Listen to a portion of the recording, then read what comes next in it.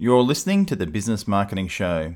We're talking books, business and beer with Dan Norris, the author of The 7-Day Startup and also the owner of WPCurve.com. You can find us at businessmarketingshow.com on iTunes, SoundCloud and Stitcher.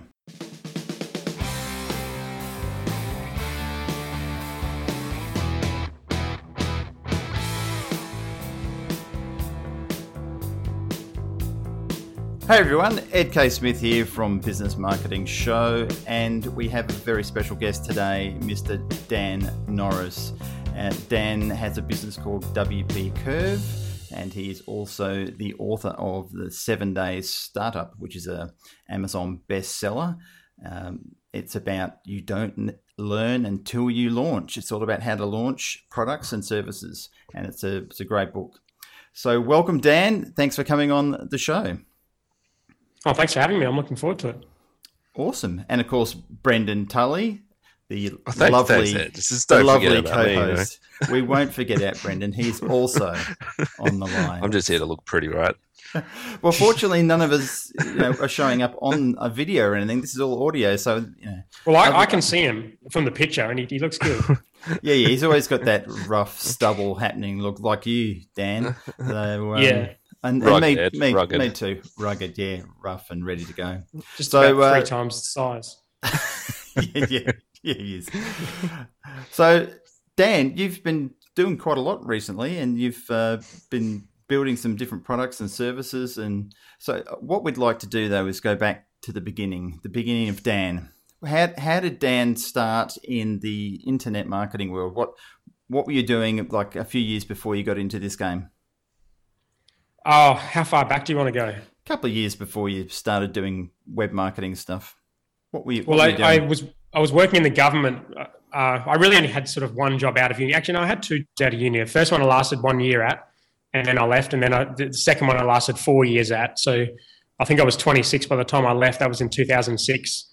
And I left to start a web agency, and I told everyone I'd be a millionaire before I was 30. And then 8 years later, I started applying for jobs again and had no money and wondered what the fuck I was going to do. That's the first 8 years of entrepreneurship for me. Yeah, that's probably better than most, actually. So you did well. So then you had a bit of a wake-up call by the sound of it and thought you've got to maybe change what you're doing or have a different approach to business. So what happened when you had that wake-up call with your web agency? Yeah, well, I mean, the web agency was like an ongoing 7-year-long wake-up call because it was sort of like every 3 months when I do my BAS, I'd be like, oh, that's good. It's going to be a good quarter. And then, or like when I'd be preparing for it. And then you'd get to the end of the 3 months, I'd be like, something would happen and it would be shit. And I'd be like, oh, shit, it's another shit quarter. And that would go on for year after year after year after year. And eventually, after figuring out there was really nothing I could do to fix it, I ended up selling it. And I gave myself a year. I sold it for really no more than I'd put into it. Bugger all, really. I gave myself a year to build something else, which was an analytics dashboard, and that was a total disaster, but albeit a lot faster disaster than the first one. And then I sort of, at the end of that year, that was when I was applying for jobs again. Well, I wasn't applying for jobs. I was looking for jobs. Probably didn't have the confidence to apply for jobs. Unemployable. Yeah, I know the feeling. Yeah, and then I started WP Curve more or less out of desperation. You can still see the original thread in the DC forum, which is pretty funny. And it just because everybody told you it wasn't really going to work, I think, including me. Yeah, I mean, a lot of people said, some people liked it, other people, I mean, I had a bunch of very interesting comments. I had a really good one that did I put it in the book? No, I didn't put it in the book. I put it in a blog post once where one of the guys from the DC sent me a message and basically just told me, and a guy I like and that I'm friends with, I think he was just sort of being very direct and honest. And he basically told me that I'd fucked everything up and I'd done too many things and I'd stop killing your customers and starting new projects and focus. And that was like the week I launched WP Curve because he thought it was such a disastrous idea and that I shouldn't be doing it. So you said to him, don't hold back, mate. Just say what you feel. Yeah. I'm like, Jesus Christ. No, really, like when I read it, I'm like, Jesus Christ, I think he's true. I think he's right. And it really annoyed me. But it's good to be able to look back on and think, well, fuck that, he was wrong.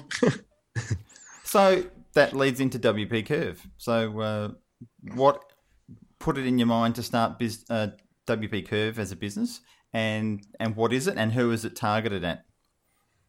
Well, it was pure desperation at the time. I mean, there was a lot of things that went into it. There was like, I had an audience, I had some background in fixing WordPress sites, and I had a bit of recognition. I mean, not significant recognition, but I mean, people knew that I knew how to build and fix websites.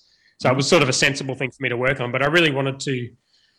It was just one of those things where like I like a high growth startup, and I thought the only way to do that was with a software app.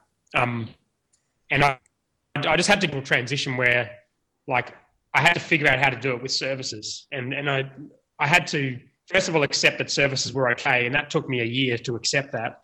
And once I accepted that, I just went about taking out all the bad bits that I hated from my last business, and only included the bits that I thought I could scale. Right. And set it up in a way that I could market it in a way that suited me. So with my content, rather than sitting around in coffee shops trying to sell websites to people. And I think at the end I came up with the service, which was, and by the way, when I say the end, I mean like the end of the day, because it was 2 weeks before I'd literally run out of money. So I came up with the idea on the day and then launched it the next week. Right. And I just came up with this idea of doing unlimited small jobs for websites, for WordPress websites, for a monthly subscription. It's $79 a month now, but I think it was $59 when I launched it, and I think I did a discount for the DC and maybe a discount for my list to get a few people on there. Okay. And it's just exactly the same service now as it was then. The only difference is we've got a big team of developers. I think we're up to between 40 and 45. I haven't checked the last couple of weeks, but it's a decent team of contractors around the world.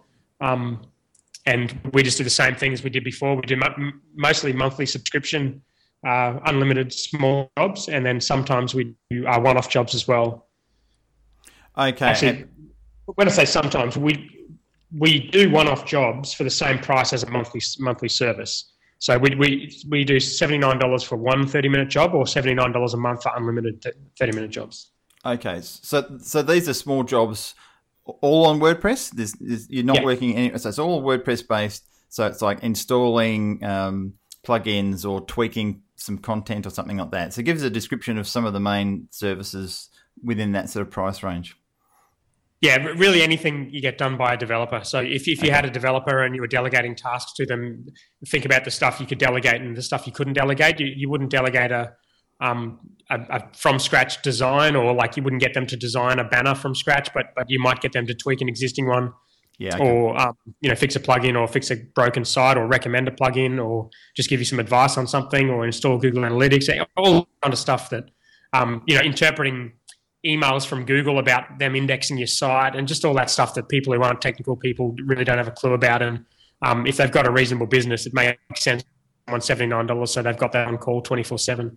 Okay. And you stay away from actual new website development? You guys don't do any of that sort of stuff at all? That's left to someone else? No, we don't do anything outside of what I've described. We don't do any new stuff. We don't do any 1 hour jobs or 2 hour jobs. We don't do any hosting or SEO or anything. Awesome. Brendan, do you have any questions? I do. So I've got a few questions, because we're friends on Facebook, and people... I mean, from the outside, WP Curve looks like an overnight success story, but the reality is that's years of learning, and you have the background of running, a small web agency before that. And there's a lot of people who try and rip off WP Curve as a business model and don't make it work. They don't have success. So what do you think it is that's different about the way you do it? I know you have a lot of content marketing and you have a personal brand. Do you think that's why it works for you guys, or do you think there's something else at play there? Well, I think that, first of all, the idea that you can just do what someone else is doing and be as successful as them is just something that just doesn't make sense. And most people think it's true for some crazy reason, but it's just not. And that's what my first book is about. It's just about the fact that you can spend your whole time analyzing whether something is a valid idea or whether or not you can make it work. But at the end of the day, it doesn't really matter why it doesn't work. It just matters if it doesn't work. And if you can't make something work, then... I mean, there could be a million reasons. Who knows? I can't tell you why WP is successful, I can just launch something and, hopefully it doesn't take me 7 years anymore to work out if I'm going to be able to make it work.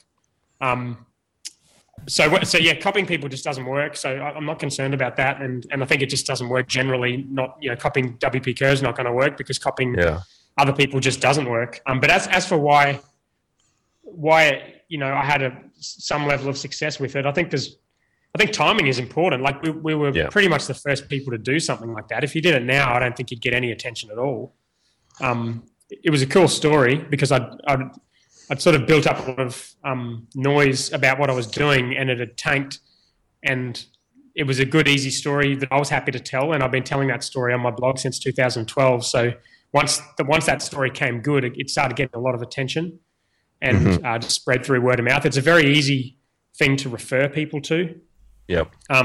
So I think, and I mean, you can copy that. Like a lot of stuff in my first book is about how do you copy the underlying reasons why I think this idea works, and I think you can do that. Like you can do the same thing for other services. It's not going to necessarily guarantee it's going to work, but having something that people can easily refer, having something where you're doing something really simple and saying no to everything else, having a decent brand, a short name, something referable, having some way of marketing your business that is a good fit with you and that enables you to get a lot of attention. And that's been the big thing. Like now when I launched something, I'm able to get a lot of attention, whereas 5 years ago, I spent my whole time trying to get attention. I think that's why entrepreneurs work, because they spend so much time trying to get attention. But once you put in years and years of content and all the stuff I've done over the years, it becomes much, much easier. So I think when I launch something, I have an unfair advantage over someone who has no audience. And then on the other end of the scale, when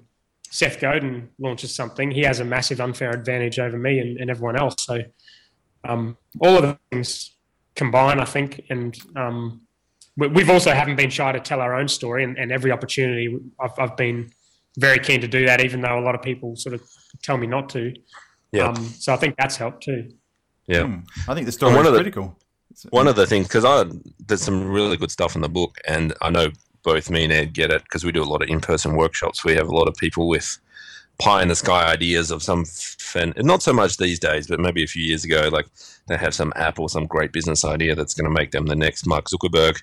But one of the things you have in the book is it's something like, target something people are already paying for or something along the lines of that, which I think is a massively important point. Do you think that's one of the reasons why it works? Because people were already paying for support, but in kind of a haphazard way, like hourly stuff or an Odesk or something like that? Exactly. So, I mean, all I really did was I just went backwards and worked out, like, why is this business working when all my other business haven't worked? And there's a clear difference between the analytics app and this one. And the biggest thing I noticed was the analytics app was trying to sell people something that they weren't used to paying for, because everyone gets analytics for free. Whereas if people have a website, and let's face it, WordPress, you're going to have problems with your website. Like, it's a self-hosted, completely flexible platform shit's going to happen. And you're going to have to pay to fix that. There's really no other way to do it. So I don't think you need to necessarily create something that already exists, but you need to solve a problem that people are already paying for a solution for. And then is infinitely easier because you just need to convince them that there's a good reason they should be paying you instead of someone else, as opposed to convincing them that there's a good reason they should pay for something that they're not currently paying for. Yeah, great point. And we talk about that as well. We've talked about that on previous episodes, that there's a big difference between capturing active demand or having to create demand, because when you have to create it, you have to do 5 different things. You have to convince them that your product's good, that they should pay for it, and all these other things. Whereas if they have active demand, they already want it. So most of the job from a sales perspective is already done, right? Yeah, and I mean, I think there's so many different ways to approach something like this. Like my stuff is all really written for people like me who don't really have access to big lots of funding and don't have the luxury of being able to magically invent something that's going to change the world. And so for that type of audience, I think this kind of message is important. But there's definitely, there's lots of examples out there of businesses that have just invented something that people weren't currently even thinking about. I mean, some of the best entrepreneurship examples in the world are that. But the problem is it's not really accessible for you or I. It's normally, edge cases like Facebook or Steve Jobs or, that kind of stuff where it happens. So I think people see all those examples in the media and think like that's what being an entrepreneur is all about. But really, if you look at the people that are like you or I who are hustling their way to a decent business, that's not really how they go about it. Mm-hmm, mm-hmm. And that's another thing. So just going back to the funding, you guys have built this business without, I don't know if that's the case now, but you built it initially without any paid advertising, right? Still the case, yep. Still the case. Very good. Cool. So that's so you have the 7-day startup. That's the book that's been out for whatever, a year or whatever, or maybe a little bit longer. And you have a new book coming up, Content Machine, and that's all about content marketing and that the marketing, I guess, marketing a business without paid advertising, right? Yeah. So the first book sort of tells the first part of the story, and tries to tell it in a way that's going to impact people. Like, it's not just me talking about what happened to me. It's sort of like, well, this is what I learned, and this is how you can implement this to get a similar result. But it didn't really talk about how we've grown the business. And I sort of thought that would be a bit easier for me because I like content marketing, and I thought it would be quite easy to create a book about it. But it turns out it's a lot more complicated. Because I think it's a lot more misunderstood. I don't know, but it's very misunderstood. I think a lot of people feel like they understand it. I think that might be it. It might be just the fact that with businesses, like if it's not working, people are just happy to admit that, they're not getting it and it's not working. Whereas with content, I think a lot of people just convince themselves that the reason it's not working is because they haven't created enough of it or they haven't waited long enough. And so they don't really be honest with themselves with content they're putting out and whether or not they're doing it as well as it. So in this book, I'm sort of attempting to change the way people think about content marketing, snap them out of their current sort of write every day, wait as long as you can for a result kind of mentality, and give them something really actionable that they can apply to their business. Again, a bunch of things to test because there's no formula.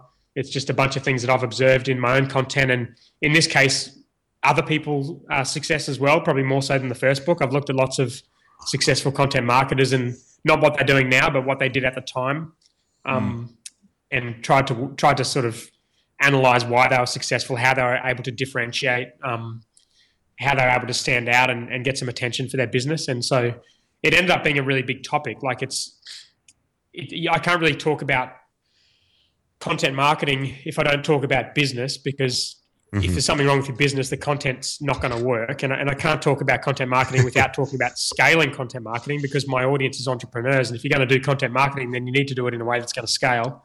I can't talk about content marketing without differentiation, because it's probably the most important aspect of it. So I've got 10,000 words on that.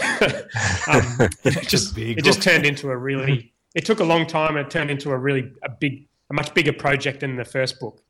Mm-hmm. Yeah, and when is that expected to come out, Dan? It's coming out on the 10th of August.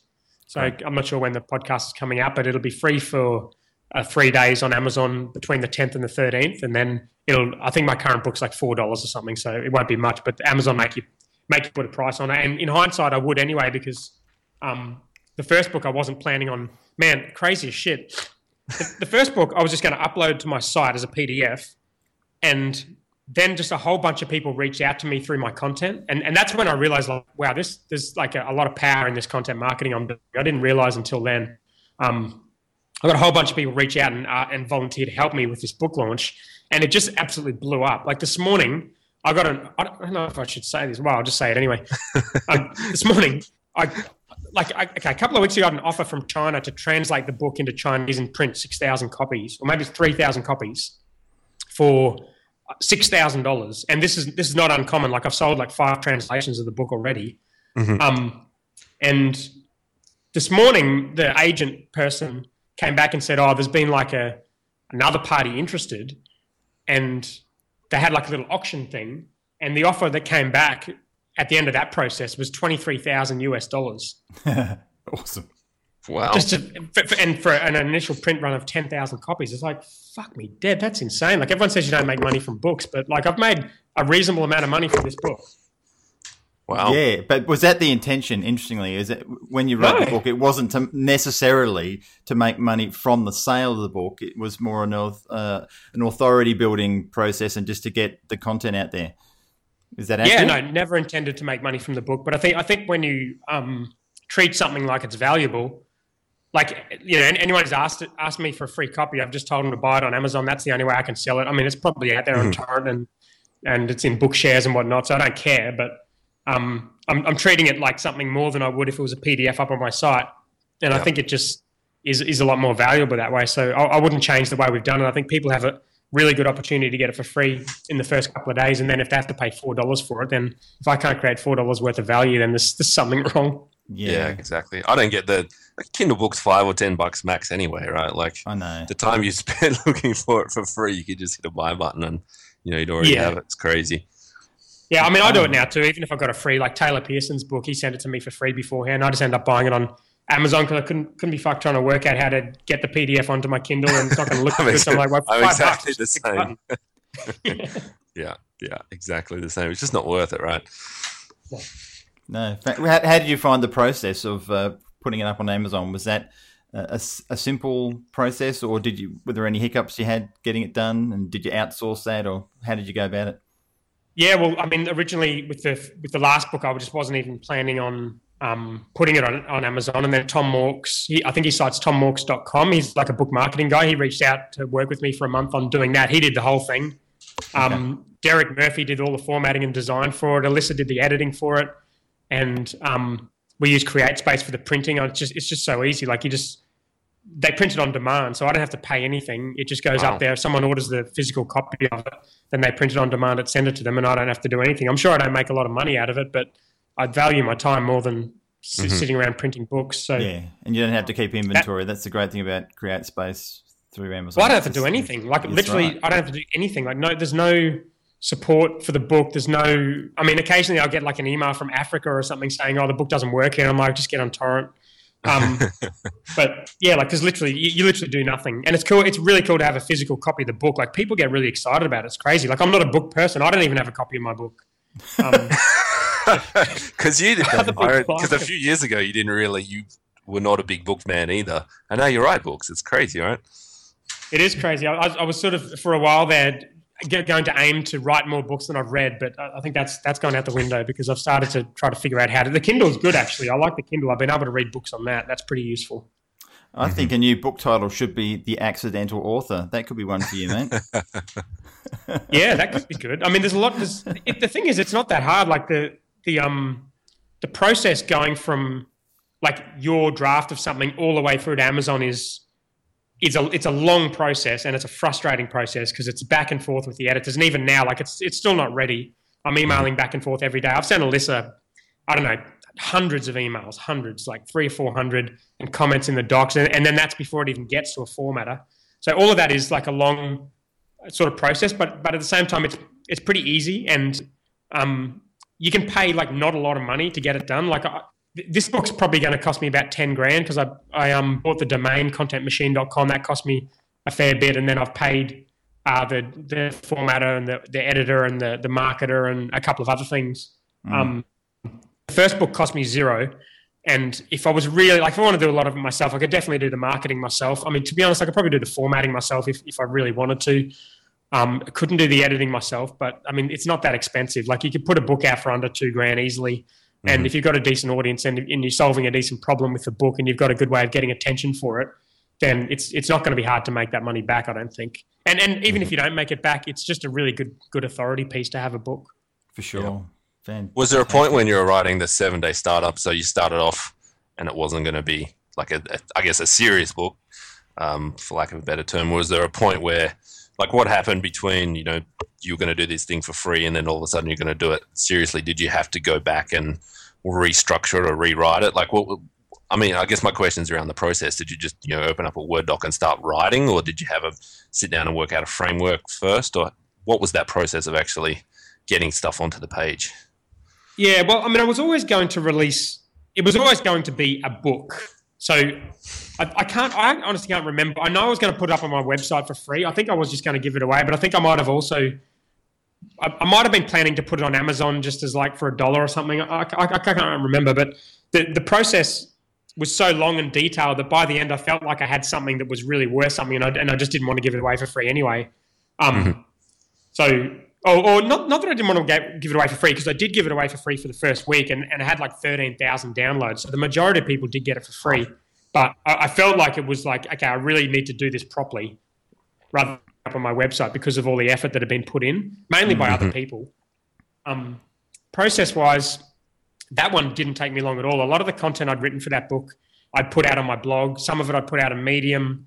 I'd in fact published every chapter from that book before I even released the book. And I did it deliberately leading up to the launch of the book. I basically, just to keep myself, I'd write like 2 chapters and then I'd put it up on Medium, or put it on a guest post somewhere. And by the end, I'd published pretty much the whole thing around the internet in various places. I didn't really tell everyone that's what I was doing, but if you wanted to read my book on 20 different websites, you could definitely do that. Yeah, the process was easy. It was just, I used Trello, in much the same way as other authors would use like actual Post-it notes, put all the ideas together and drag them around and just trying to figure out where it fits. And then I just wrote it all up. It only took me a couple of weeks to put it together, the first version of it, because as I said, it was just all stuff that was in my head. It just came out really easily. I didn't really have to do any research or anything. Yeah. I did a little bit, but there wasn't too much involved from that point of view. And then it was just the editing. Like Alyssa did a lot of work, like structurally, and even like the new book, probably like a week before the end of the editing process, we added a whole new chapter to the start of the book.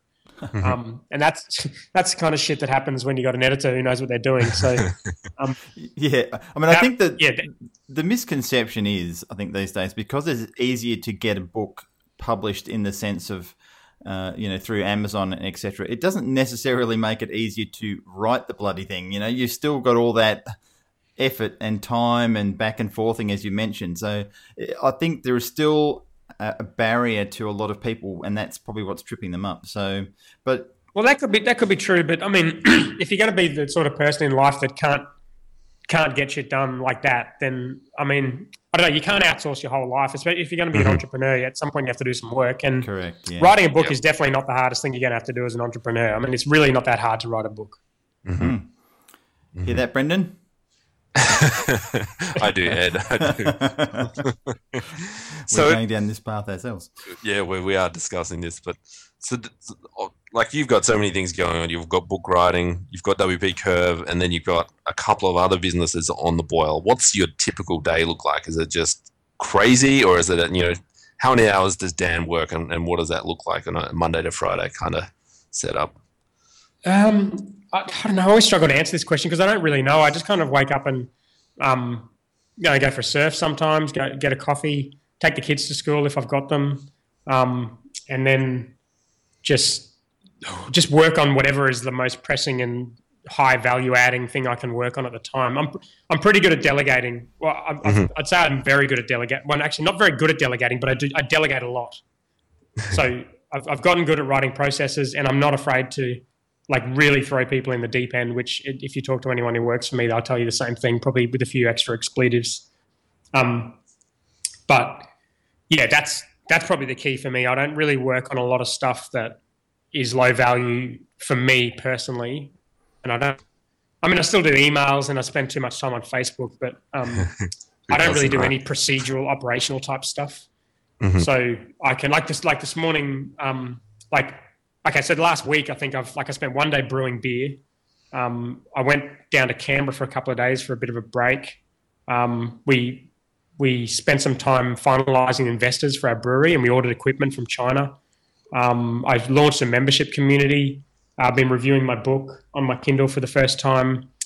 And God, I've probably forgotten a bunch of things. Oh, launched a new podcast. Launched a new podcast this morning called Operation Brewery, which is for the Black Ops brewing stuff. Oh, sweet. So yeah, that's what my week looks like. That's like a pretty common sort of week.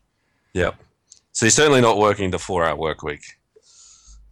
Well, it depends how you define working. I think I'm probably working a lot less than most people if you define working as doing something that you don't choose you want to do, because I think I spend pretty much all my time doing stuff I do want to do.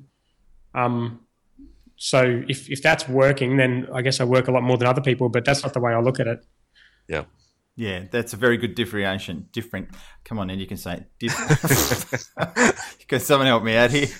I want you to keep crying. It's going to be fun. All right.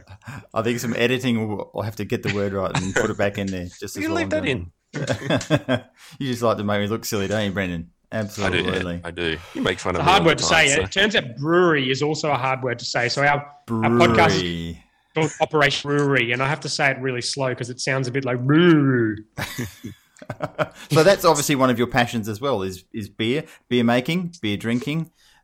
So what made you decide to set up a brewery? Tell us that story. Yeah, this is just one of those things that for whatever reason everything fell into place. Like most of the stuff I've done from an entrepreneurial point of view, things just haven't worked, and I've spent all of the work out why they haven't worked. But a couple of things have just worked, and this is one of them. Like we literally made a homebrew. A couple of weeks later, we tasted it. It was amazing. I got carried away and put up a website and printed some labels for the beer. And it just, one thing led to another. We started getting all this press. People started asking us when we were opening. So we did a pilot batch at someone else's brewery, pre-sold all that beer. And then we're like, oh, maybe we can open our own brewery. So we started trying to get investors, and we met with these investors, and just literally like every step of the way. I'm sure this won't last forever, but so far everything's just gone really well. Fascinating. And what was the name of the brewery? And that's only been it's been less than a year since we made that first homebrew too. Jeez. Wow. So you're opening a physical brewery, like in a building and equipment and everything. Wow. Yeah, I mean, one of the first on the Gold Coast. There's only one other independent brewery on the Gold Coast, and there's. I mean, if we open where we're planning on opening, which I hope goes through, there's really going to be nothing like it in terms of the location and the cellar door where people can come and have something really unique. It's going to be the first sort of setup like that on the Gold Coast. And do you have a name for it already, or is that? Can you say what it's called? So Black Hops is the name of the brewery, and so blackhops.com.au is the website, and the podcast is called Operation Brewery. Cool. That's pretty cool. I have to have a listen to that. Yeah, awesome. All right. Anything else you have that you would like to ask Dan, Brendan? That's it. That's kind of like everything I've got on my list. I thought I'd have more questions, but I don't know. Definitely check out the book if you're listening to this, because the book is awesome and has some really good nuggets, especially for, I guess, first-time entrepreneurs, people who are thinking about getting into web stuff. Because a lot of people assume it's easy, but sure, they're setting up the website and doing the technical stuff is the easy part, but the underlying business mechanics and the thinking behind it, I think that's a hard, much more difficult task. A lot of people kind of underestimate the complexity and the difficulty, right? Like, and you talk about a lot of those, I guess, I don't know if they're mental models, but, I guess broad rules of thumb for doing business online and getting into the whole online thing, right? Yeah, and even I still just accept that when I do something, I just don't know if it's going to succeed. And I think a lot of people aren't like that. They expect that they'll be able to plan something out and they'll be able to give themselves a reasonable odds at knowing whether or not something's going to work. And in my experience, I just don't. And I know other entrepreneurs don't either, because, you see them launch stuff and sometimes it works, sometimes it doesn't. And a lot of them will sort of, pretend that everything they do, is perfect and all of that. But I just don't think that's how things work. And I'm happy to admit that when I launch something, I have no clue if it's going to work. So therefore, the answer for me is just to launch something quickly and then work out afterwards whether it is working. And if it's not, kill it quickly. If it is, then double down on it. Yeah. And a lot of people assume that if they throw a lot of money at something that, that's in a way guaranteed to succeed, but it's not really at all. That's not the case at all. We see that all the time. No, right? I think it can be the worst thing to do. I think even with stuff like paid advertising, I think that's why I like content marketing, because a lot of people just start doing content because they can't afford to pay for advertising, which I think is fine, because if you're trying to do paid ads when you're first launching your business, you're just going to piss that money against the wall almost every time, because you're not going to have a clue.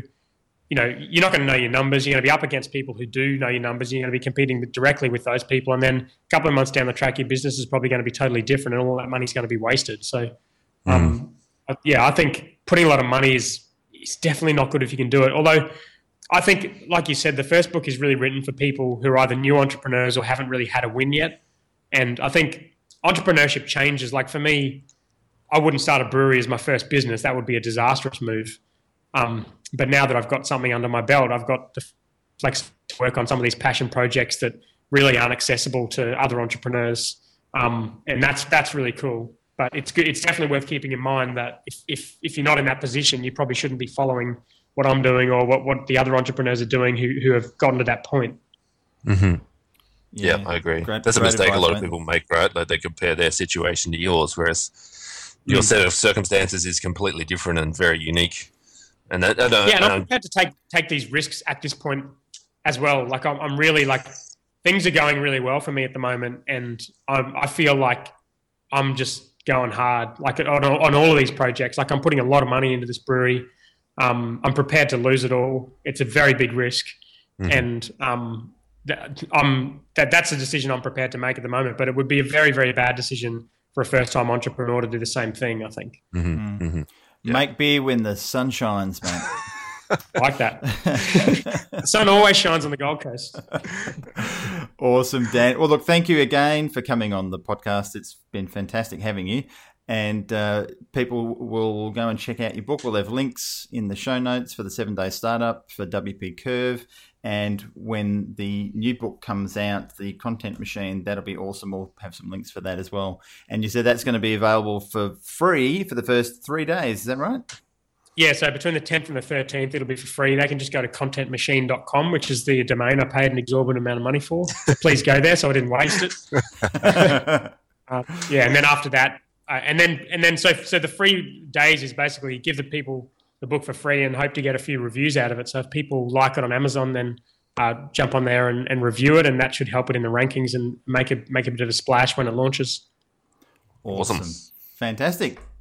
All right, guys, good to talk. Thanks again, and thanks everyone for listening, and we'll catch you on the flip side. Thanks, guys. You've been listening to The Business Marketing Show. You can find us at businessmarketingshow.com on iTunes, SoundCloud, and Stitcher.